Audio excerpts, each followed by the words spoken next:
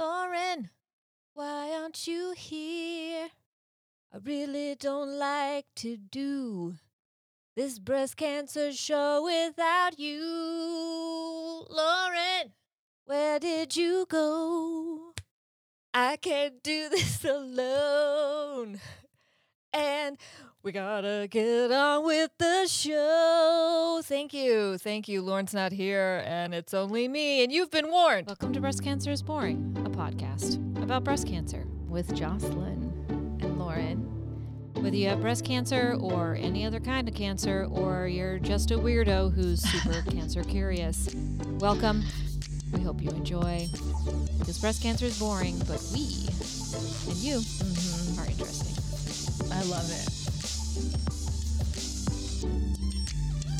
Welcome, welcome, welcome to the show. Today's show is a musical, so I will be singing all the parts because Lauren's not here to sing it with me, and all of that is true except it's not a musical, which no one is sad about but me.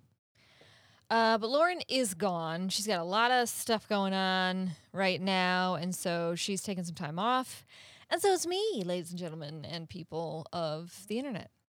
So, to keep it consistent, let's start this episode the way we always start our episodes, with announcements. Let's just get through it because you know what's coming next.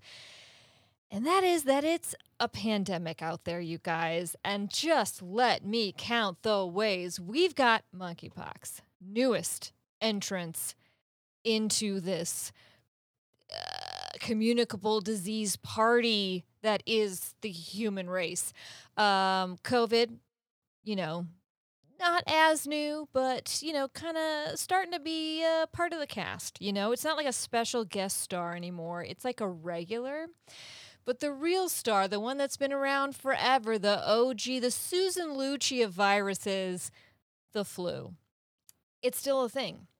Good news is for all of these diseases, there are vaccines, actually. For the flu vaccine and for COVID, those boosters are available. You can get them today. You can get both shots at the same visit. No need to get them separate. I mean, it'll still be 2 shots, but you can get them at the same time. So that's good. For monkeypox, new kid on the block.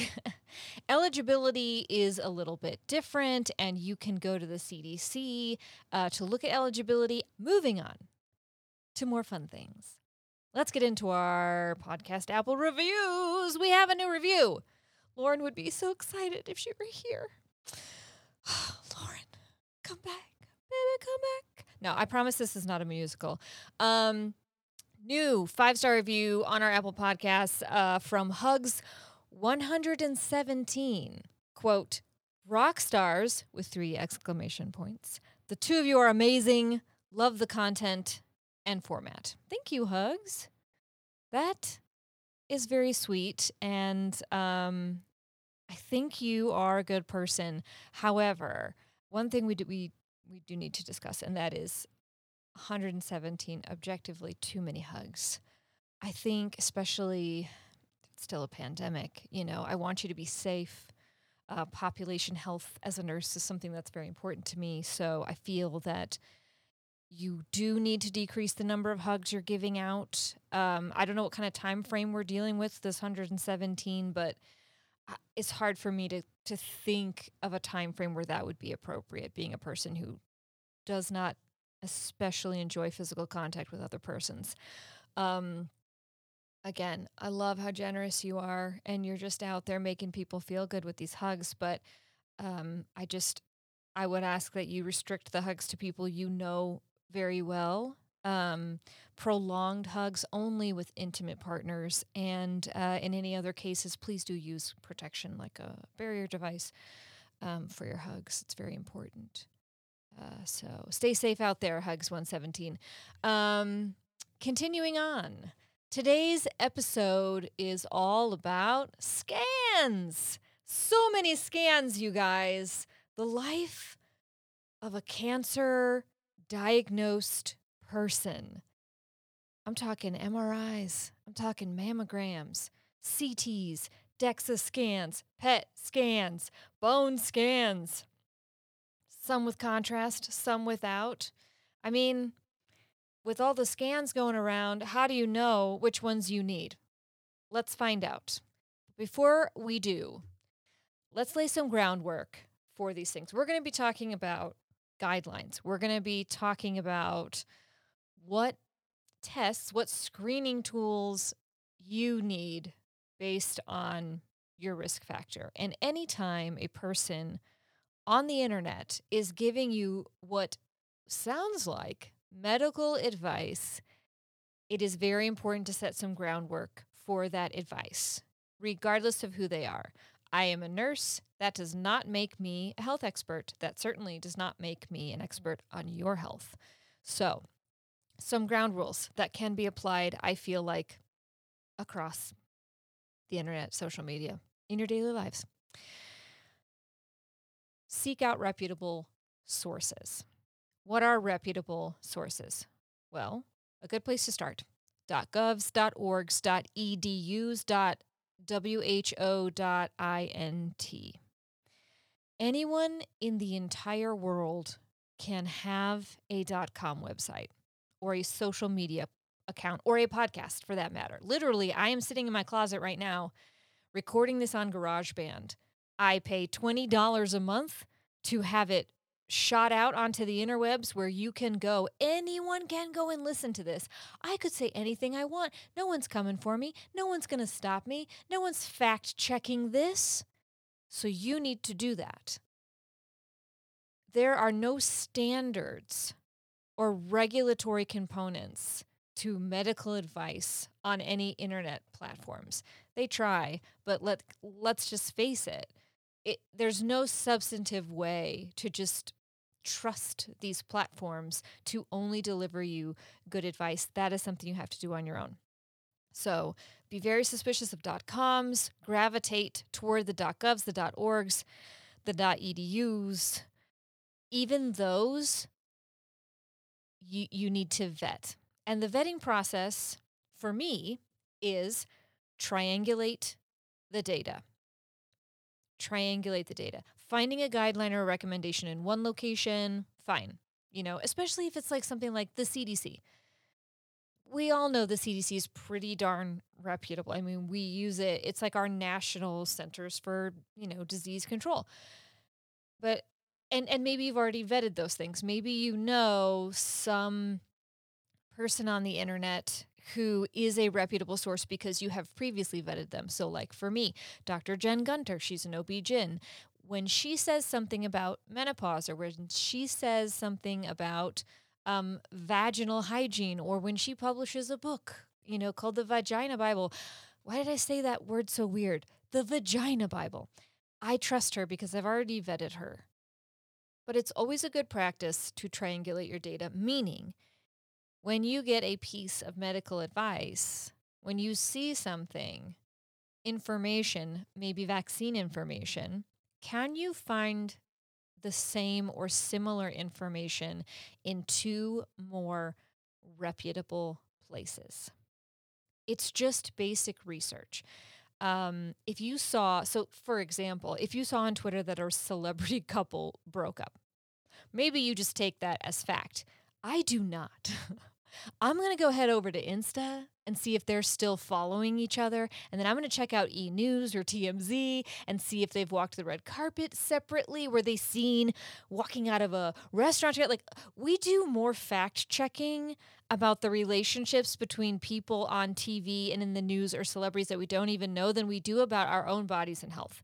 So let's apply that same level of trying to figure out who is the final winner of The Bachelor or Bachelorette to finding out good sources of information about health guidelines. Triangulate your data. 3 pieces, 3 points of reputable information, all saying essentially the same thing. Finally, and probably most importantly, discuss this information with your healthcare provider. If you're seeing in 3 reputable places that a yearly MRI is recommended for you based on your diagnosis and your history, bring that to your healthcare professional. I mean, they're going to have to order it anyway, and they probably already know. but bring that to them, discuss it with them. They're your doctor for a reason, or they're your nurse practitioner for a reason, or they're your physician's assistant for a reason.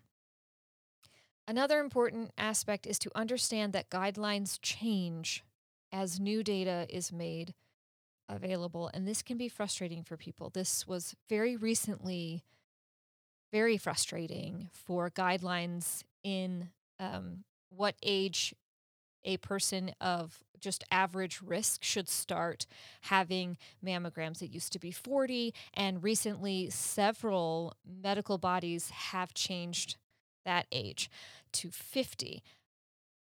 That's a thing that happened, and that is something to discuss with your doctor. And we'll get more into that when we talk about the specific guidelines. But the basic tenet of research is that it is not a static thing, it is ongoing, it is continual. As technology and human behavior and countless other minutiae circumstances change, so will research outcomes and therefore the guidelines that we base on those outcomes. Human behavior is the greatest variable, and it presents the greatest challenge in research and in medicine.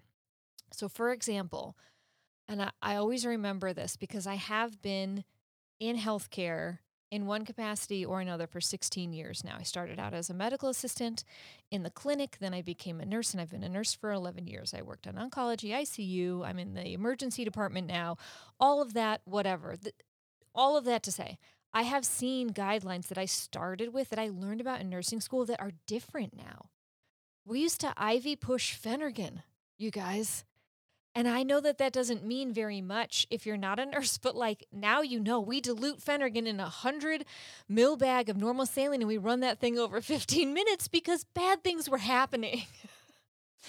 Another thing that's fascinating about guidelines that is specific to our oncology population that changed is how we approach care for neutropenic patients. So patients that basically have shit for an immune system, right?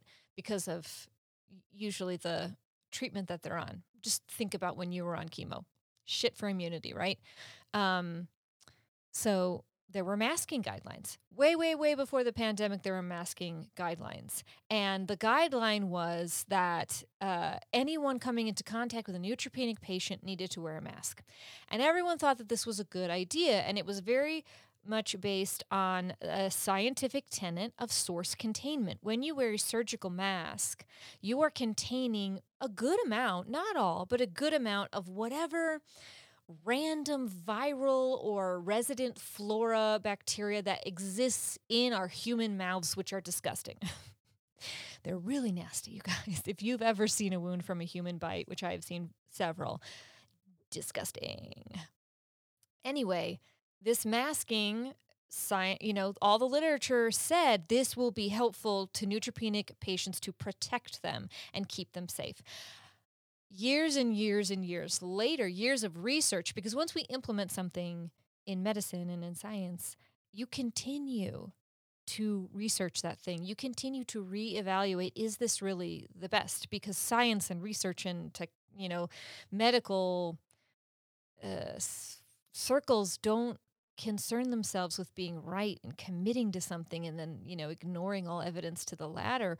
We're always looking to change, to adapt, mostly to human behavior. And what surprisingly was found was that for some reason, the source containment masking, where it's a one person masking going into a neutropenic patient's room or household, was actually having no effect on preventing communicable disease from reaching the patient, and also potentially was making things worse.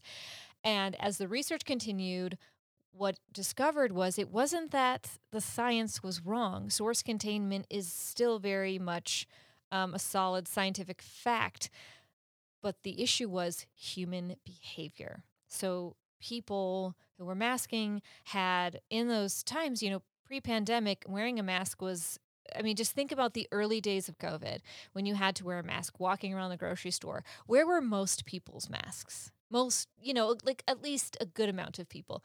Well below their nose. They had it was loose, not fitted well. Anyway, poor mask literacy combined with this idea that some people had that even if they weren't feeling totally well, because the guidelines were, if you are sick, do not visit this neutropenic person. If you do visit, wear a mask. Well, some people felt, and again, this is just human behavior, that even though they didn't feel incredibly well, they were wearing a mask. And so it must be okay.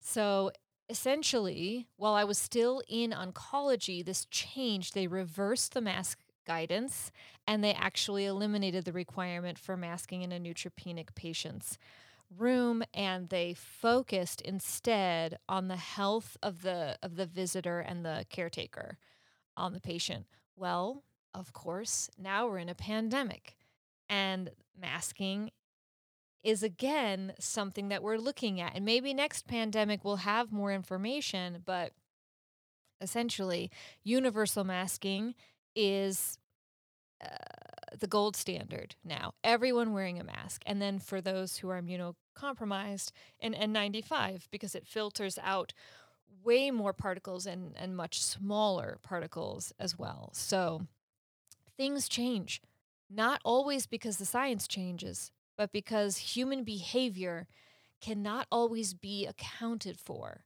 Because sometimes we don't know what crazy shit humans are going to do until they do it.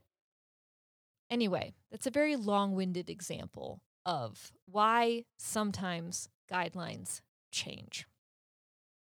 And to really drive this point home and to bring it closer to kind of our own experiences, or many of us, if you've been ever diagnosed with breast cancer, is the contralateral prophylactic mastectomy, which is, of course, having a mastectomy on the unaffected side, the unaffected breast. So if you're like me, you found a lump in one of your breasts and not the other. You had all the scans and it very much pinpointed that the cancer was in my right breast and my sentinel node and nowhere else.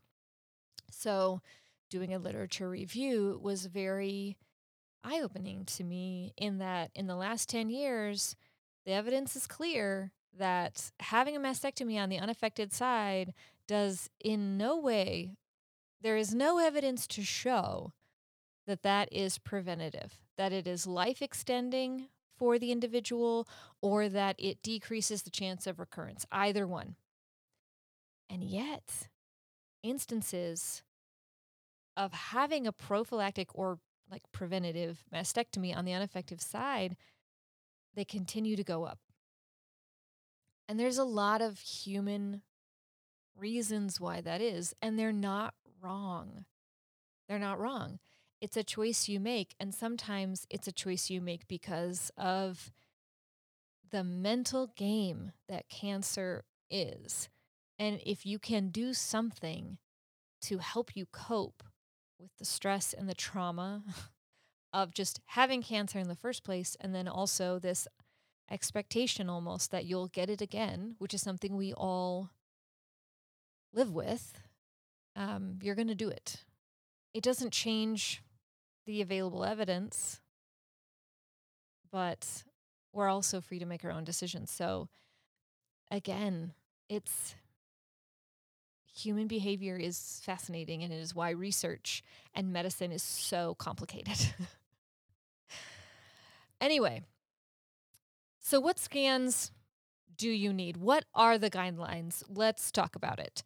One of the best reference tools that I have found for people who are at an average risk, so this does not include any of us who have been diagnosed with cancer at any point, or anyone, well, we'll go into high risk categories, but average risk people, there is a CDC chart.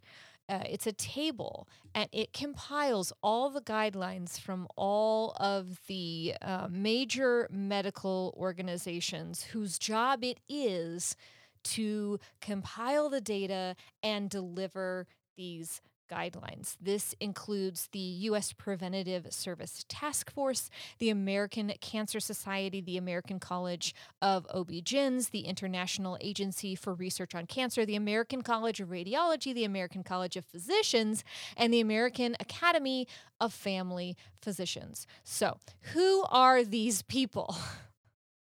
Why are they reputable sources of information? I will tell you. The U.S. Preventative Services Task Force is an independent volunteer panel, and this is from their website, of national experts in disease prevention and evidence-based medicine. The task force works to improve the health of people nationwide by making evidence-based recommendations about clinical preventative services. The International Agency for Research on Cancer. This is part of the World Health Organization. So it's the international agency. It's a specialized cancer agency at the World Health Organization, and the objective is to promote international collaboration in cancer research because, spoiler alert, cancer doesn't just happen in America, folks. And then the rest of them are all the American colleges and the American academies, which are all groups of physicians that are in that particular specialty. So, American College of Radiologists, American College of OB-GYNs, American College of Surgeons. Like, these are all kind of subspecialties of medicine. And they all have their own organizations, and those organizations have boards and members, and they all kind of pool their research and information together and come out with these guidelines. By the way, nurses have these organizations as well. We have the American Nurses Association, the ANA, which is just kind of the blanket all nurses. And then you have like more specific groups, the American Association of Critical Care Nurses, the Oncology Nurses Society. They also compile guidelines. We tend to focus on the physician-led groups or the public health groups, and that is mostly because it is physicians who would be ordering the tests that are included in these guidelines. So that's why that is. Let's get into the actual guidelines. They vary slightly, as is represented on the table, but very broadly. The guidelines for women with average risk are done according to age. So women aged 40 to 49, you may or may not want to start getting a mammogram every 1 to 2 years. And again, these guidelines recently changed, and some entities still encourage this, that you start at 40, and some entities do not. And the way that they will kind of word that is, I'll just give you the, let's see. I'll give you the most detailed one, and the one that a lot of people probably reference is the American Cancer Society. I have been critical of them in the past because they play both sides of the political aisle, and that is so that they can get funding regardless of who's in office. I understand why they do that, but it is frustrating to me. However, they know their cancer. So here are their guidelines just to give you a taste, and I'm reading this from the table. Women aged 40 to 44 years should have the choice to start breast cancer screening once a year with mammography if they wish to do so. The risks of screening, as well as the potential benefits, should be considered. Women aged 45 to 49 years should be screened with mammography annually. So they say, between 40 and 45, but at 45 to 49, yeah, man, go for it.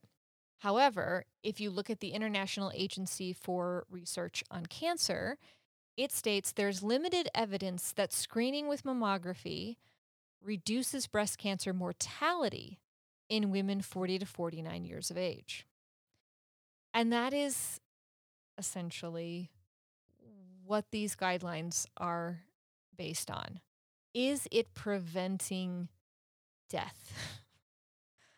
Like, are these screenings on a large, and it's on a large scale. Certainly to us individually, it would matter. But they're looking at whole populations, and that's what you have to remember. These are based on large numbers. It's very important when considering when you, if you are a average risk person, should start with your screening mammograms. The consensus is pretty clear, though, for women aged 50 to 75, which is a mammogram every year, maybe even every 2 years is fine. After 75, I guess they just throw up their hands and say, whatever happens, happens. Again, I don't. Yeah, that's what that is. Let's move into guidelines for high risk, which is most of us. So, who is in the high risk category? And again, this is based on the American Cancer Society, but it's pretty consistent across all of these entities. If you have a known BRCA1, BRCA2 gene mutation, if you have a first degree relative, so a mother, a father, a brother, sister, or child with BRCA1, BRCA2 gene mutation, that is high risk. If you have a lifetime risk of breast cancer that is 20 to 25% or greater, according to the risk assessment tool, that's a tool that you can access on a number like breastcancer.org, the CDC. You can just Google CDC lifetime risk of breast cancer tool, and you'll get that, and you can calculate that out. If you have ever had radiation therapy to the chest for any kind of cancer, if you have a genetic disease such as Lee-Fromini maybe is how it's called, Cowden syndrome, or benign Riley Ruvel. So there are some syndromes, okay, if you've had them. Or if a first degree relative has had them, if you've had abnormal breast cell changes like atypical ductal hyperplasia or atypical lobular hyperplasia, all the hyperplasias, what I'm talking about. Or if you have extremely dense breasts or unevenly dense breasts when viewed by mammograms. I have dense breasts. I have been told this many times. However, I was never told prior to actually getting breast cancer that I was high risk, and that probably had a lot to do with my age being quite young. And yeah, oh yeah, duh, if you've already had breast cancer, obviously. So if you are high risk, you are going to get a mammogram every year. And now, more recently, the guidelines are that you need a breast MRI every year. And these guidelines are pretty consistent, again, across all of these governing bodies. The gold standard is that you get a mammogram, 6 months later you get an MRI, 6 months later mammogram, 6 months later MRI, so that you're getting them kind of offset. And that is how I have scheduled mine out.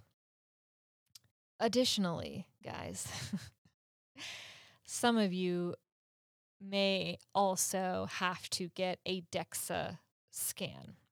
So a DEXA scan is a bone density scan, not to be confused with a bone scan, which is a different thing looking for metastasis in your bones. This is a bone density scan. And according to UpToDate, which, by the way, UpToDate is something that that many clinicians and as a nurse I use frequently. It is, it's an app on my phone, honestly, but it compiles all of the latest research and treatment modalities and information and guidelines and recommendations in treatment of everything, all the latest. It gets compiled into UpToDate. That's its whole thing, is it has the latest, and it's been around for a very long time, and hospitals use it and allow us as clinicians license rights to use it while we are employed there. So there are like certain things that as a healthcare worker I have access to that the general public does not, and UpToDate is one of them. There are publicly available pages and information through UpToDate to everyone, and this is one of them that I did find on estrogen deficiency and bone loss. Did you know that not having access to estrogen makes your bones brittle? Because I don't know if I knew that. I don't know if I'm sure I learned it in nursing school at some point, but I don't think I put two and two together. But um, basically, those of us who are on an aromatase inhibitor, such as anastrozole or uh, letrozole or exemestane. There must be another name for that because I'm not familiar with that one. But um, basically, estrogen in your body inhibits bone reabsorption. So it prevents your body from kind of like whittling away at your bone density. When you go into menopause, whether that is naturally or as a result of being on these medications after having an ER positive breast cancer, estrogen deficiency will increase bone reabsorption and rapid bone loss. So our bones get brittle and we have to get them scanned to see how brittle they are. And then I guess maybe there are things you can do about that, but I guess I'll cross that bridge when I come to it. I have my DEXA scan next week. And I think it will be relatively easy and painless, the scan itself, because I did look up what that was going to involve, because my MRI very much involved getting an IV because I had to have contrast. And I do not enjoy needles, even though they are my monthly friend now. And it wasn't really that bad, actually, but I only really had like this one really good AC vein, or antecubital vein, which is like the where your elbow bends, like the anterior part of it. I have this one vein, and it is always used, and it is quite scarred up.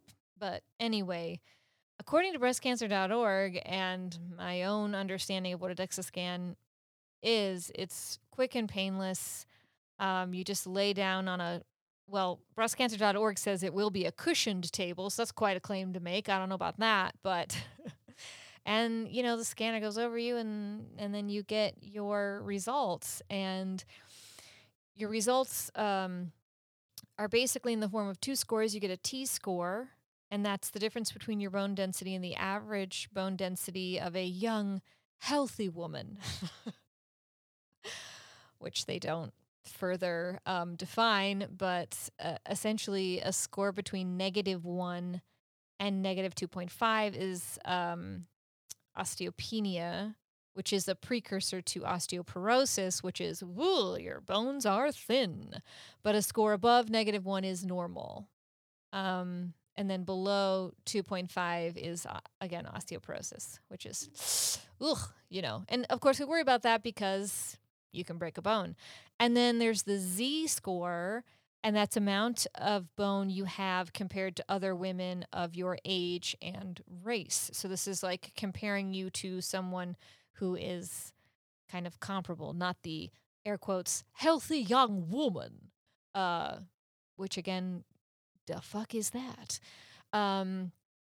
If your Z-score is very high or very low, you might need like further tests, essentially. So, and then they basically say your doctor will help you interpret these results, which is their way of saying, just talk to your doctor about it because there's nuance and stuff like that. So, CT scans, PET scans, bone scans that are not a DEXA scan, these things aren't traditionally used as screening. They are used for diagnostic purposes, which means they are used when something concerning is seen on a mammogram or an MRI, and further testing is needed. So essentially, signs of metastatic disease, which you gotta know is always in the back of our minds. You and me both. Yay! On this episode of Breast Cancer is Boring, we are introducing a new segment called Yeah, That's Normal. Our first topic will be crying after your screening mammogram following your diagnosis of breast cancer. Did you cry hysterically your first mammogram after completing treatment for breast cancer? Yeah, that's normal. I did it for sure. You do it. We all do it. We all do it. Whether you cry immediately afterwards and have to wear your sunglasses through the waiting room to disguise the fact that you completely lost your shit while changing out of your gown back into your clothes, or whether you do it later because you discovered the very specific outfit you wanted to wear that day is dirty and you had no backup plan, and now you're, going to be even later than you already were. Whenever it happens, it's going to happen. You've been triggered. And the reason that it's going to happen is because we have experienced a trauma. And your brain remembers that trauma on a chemical and structural level. The body keeps the score. It remembers these things. And even though our logical brain says this is no big deal, chemically, our body is telling us a very different story. So, I don't know why my body has to throw a neurotransmittal fit every time I revisit places or pivotal moments in my cancer experience, but it is a normal part of this process. So, the next time you find yourself losing your shit after leaving the cancer center, or standing in front of a bunch of cereal at your local Kroger's, all Hurt Locker style, which is a very old reference, just remember, yeah, that's normal. You're normal. And now, back to the show. The last thing I want to talk about in terms of these scans is scanxiety. We have to get these scans. We have to get them every 6 months now. And every time, let alone the random pains, the random bumps or lumps that we can't account for, setting all of that anxiety aside, we are guaranteed at least twice a year to completely, chemically, neurotransmissally lose our shit over whether or not they're going to find something, I have different ways of coping with scanxiety that I have developed and are, I'm still developing, but here's kind of where my coping mechanisms are at. And I will introduce them going from low levels of panic to high levels of panic. And I just want to drive home the fact that these are not recommendations. I am not acknowledging that these are healthy coping mechanisms. I am just acknowledging very truthfully that this is what I tend to do. Yeah, not guidelines, just honesty. So low levels of scanxiety. This is usually like weeks out. We're weeks out from the scan, and I'm only lightly, intermittently thinking about it, maybe because I have to schedule my work around it, or, it's just on my calendar or what have you. So some low level of panic coping mechanisms that I have implemented with varying success is putting on my workout clothes and either cleaning or practicing handstands, which is something I've started doing, or actually do a workout. This serves kind of two purposes. Just putting on the workout clothes, because of the way workout clothing technology has advanced in the last 10 years. It makes my body look so good. And that gives me a little boost. That is what that is. Again, I'm not making any judgments. I'm just telling it like it is. It makes me feel good, and that and just putting on workout clothes makes me feel like I may eventually work out because I'm already like halfway there. And then just working out feels good. Not at the time. certainly, but afterwards I feel a sense of accomplishment. I don't have to feel guilty for not working out, which is a thing I wish I could get rid of entirely in my life. And also, I do get like this burst of energy, probably since it's one of the only sources of endorphins I have left in my life. But sometimes I just end up cleaning or reorganizing an area, and that also feels good. Another thing I'll do when my panic levels are relatively low and manageable is I will schedule a meetup with a friend. I know I'm having like this feeling because I feel a little unsettled. Like I need to do something, I need to do something, and I still have energy to do it. At this stage, the energy is high enough that I can schedule like a happy hour or put together like a Zoom call with some of my friends who are remote or just something to remind myself, I think, that I have people. I have people who are going to be there for me in hard times and uh yeah, just connecting with them makes me feel less alone. Moving into the mid range panic and anxiety that I feel, this is when I start to kind of really go, for better or worse, inside of myself. Um, but I choose very active forms of coping. But not, my energy is not as high. And that is things like doing my nails. I have done my nails weekly for years. And recently, in the last year, I went back to bedside nursing and realized that regular polish is just not going to cut it. So I have, for months now, been doing gel nails. I got like a gel nail kit and with a light and everything. And it sounds like a lot, but it's really very manageable and is a very soothing thing for me. It's something I have to concentrate on, but it doesn't take a lot of physical energy, which is very important. Um, and I've been like experimenting with doing designs and I do the whole thing. I have like cuticle remover that I use. Shape my nails, paint my nails, like the whole thing. It's very involved and takes at least it takes like an hour if I'm just doing a straight polish. It can take up to 2 hours if I'm like doing designs and stuff. So it's good. It's a good way to like spend that time. Um and you all know I don't have kids, right? I just I can put because Lauren's not here to represent the women who are um lacking in personal time. So I do have to remember that I do have a lot of personal time, and that is very much my choice and by design. That is something that I traded um, ever being a parent for having my own personal time. So, and those are choices we make, and here we are. Um, I like to read fantasy fiction in my comfy chair. I have a egg, like one of those egg chairs, like those wicker.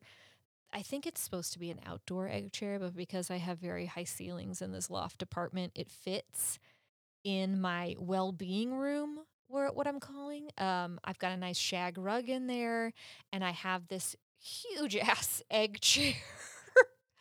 It's like a cage with like an opening for me to climb in almost. And it's got a ton of pillows and a blanket, and it's just highly enjoyable and comfortable to be in there. The lighting is low, and I'll just sit in there with a drink and read my fantasy novels and just lose myself in someone else's struggles for a while. And that is very helpful. This is also the point where I do some shopping, much of it fantasy shopping, like loading up a cart that I would never press checkout on. Um, I may look for clothes, try to solve some problems. In my work wardrobe, I wear a sports bra. It's like one of the only times I actually wear a bra, but I do wear a sports bra to work. I feel a little more supported in that way. Not that I needed support, but like I definitely need like a nipple guard at the very least, and it just feels like more utility. You know what I mean? Um, and I had like 3 of them, but I always only wear the one. So recently, when I was feeling anxious about this MRI, I just went and bought 2 more of the exact sports bra that I always end up wearing anyway. And I was just like, let's cut the bullshit. and let's get rid of these 2 sports bras that I do not favor and just like wear the one I want. You know what I mean? Like oddly, when you are stressed out about one thing, you like develop an intolerance for some other things that kind of stress you out in a to a much lesser capacity. And so I find that it's actually quite helpful. So I did that. The other thing is shopping for areas in my apartment. I am decorating like I never have before, and that is because we've always rented. We haven't owned a home in, I think, 12 years. And that was not a great experience for us because we didn't really have home money. When we owned a home, we couldn't really do anything with it because circumstances being what they were. So I have been decorating and getting like rugs and curtains and like the peel and stick wallpaper and just like making our apartment a home and a place we want to be and like having things that are colorful and soft and like really nesting, I guess, for myself. I think the pandemic also brought that out in me, but that is something I often do when my panic levels are mid range. Lastly, when my anxiety kicks into high gear, there's really nothing that works quite like chemicals.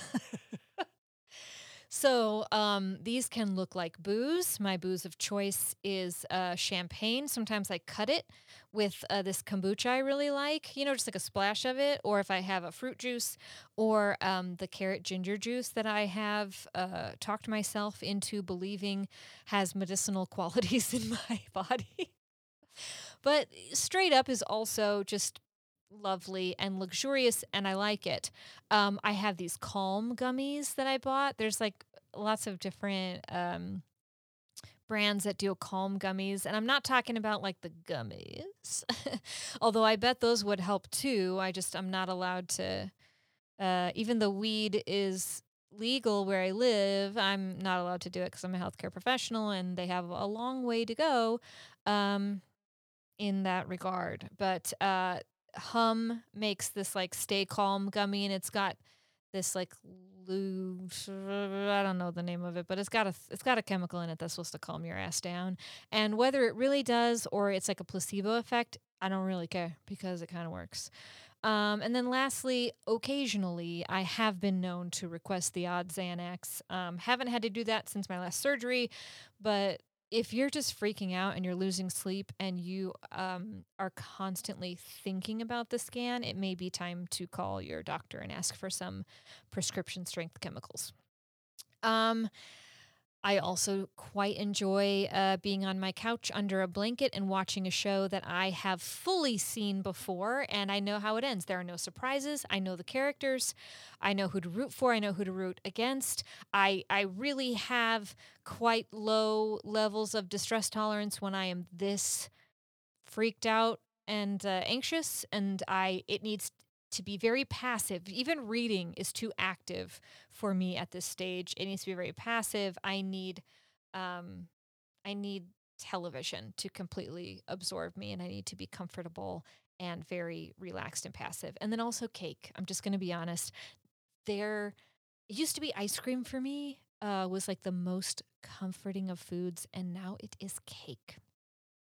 And maybe it always was cake, and I just didn't know it all along. Yeah, but those are the things I use to cope with scanxiety.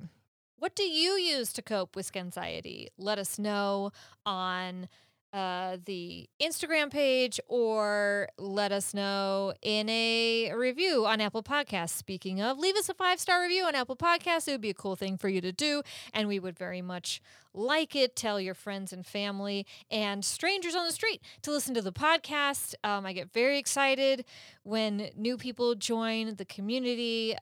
If there are things you want to talk about that we're just not talking about, let us know. If you want Lauren to return like I do, let us know.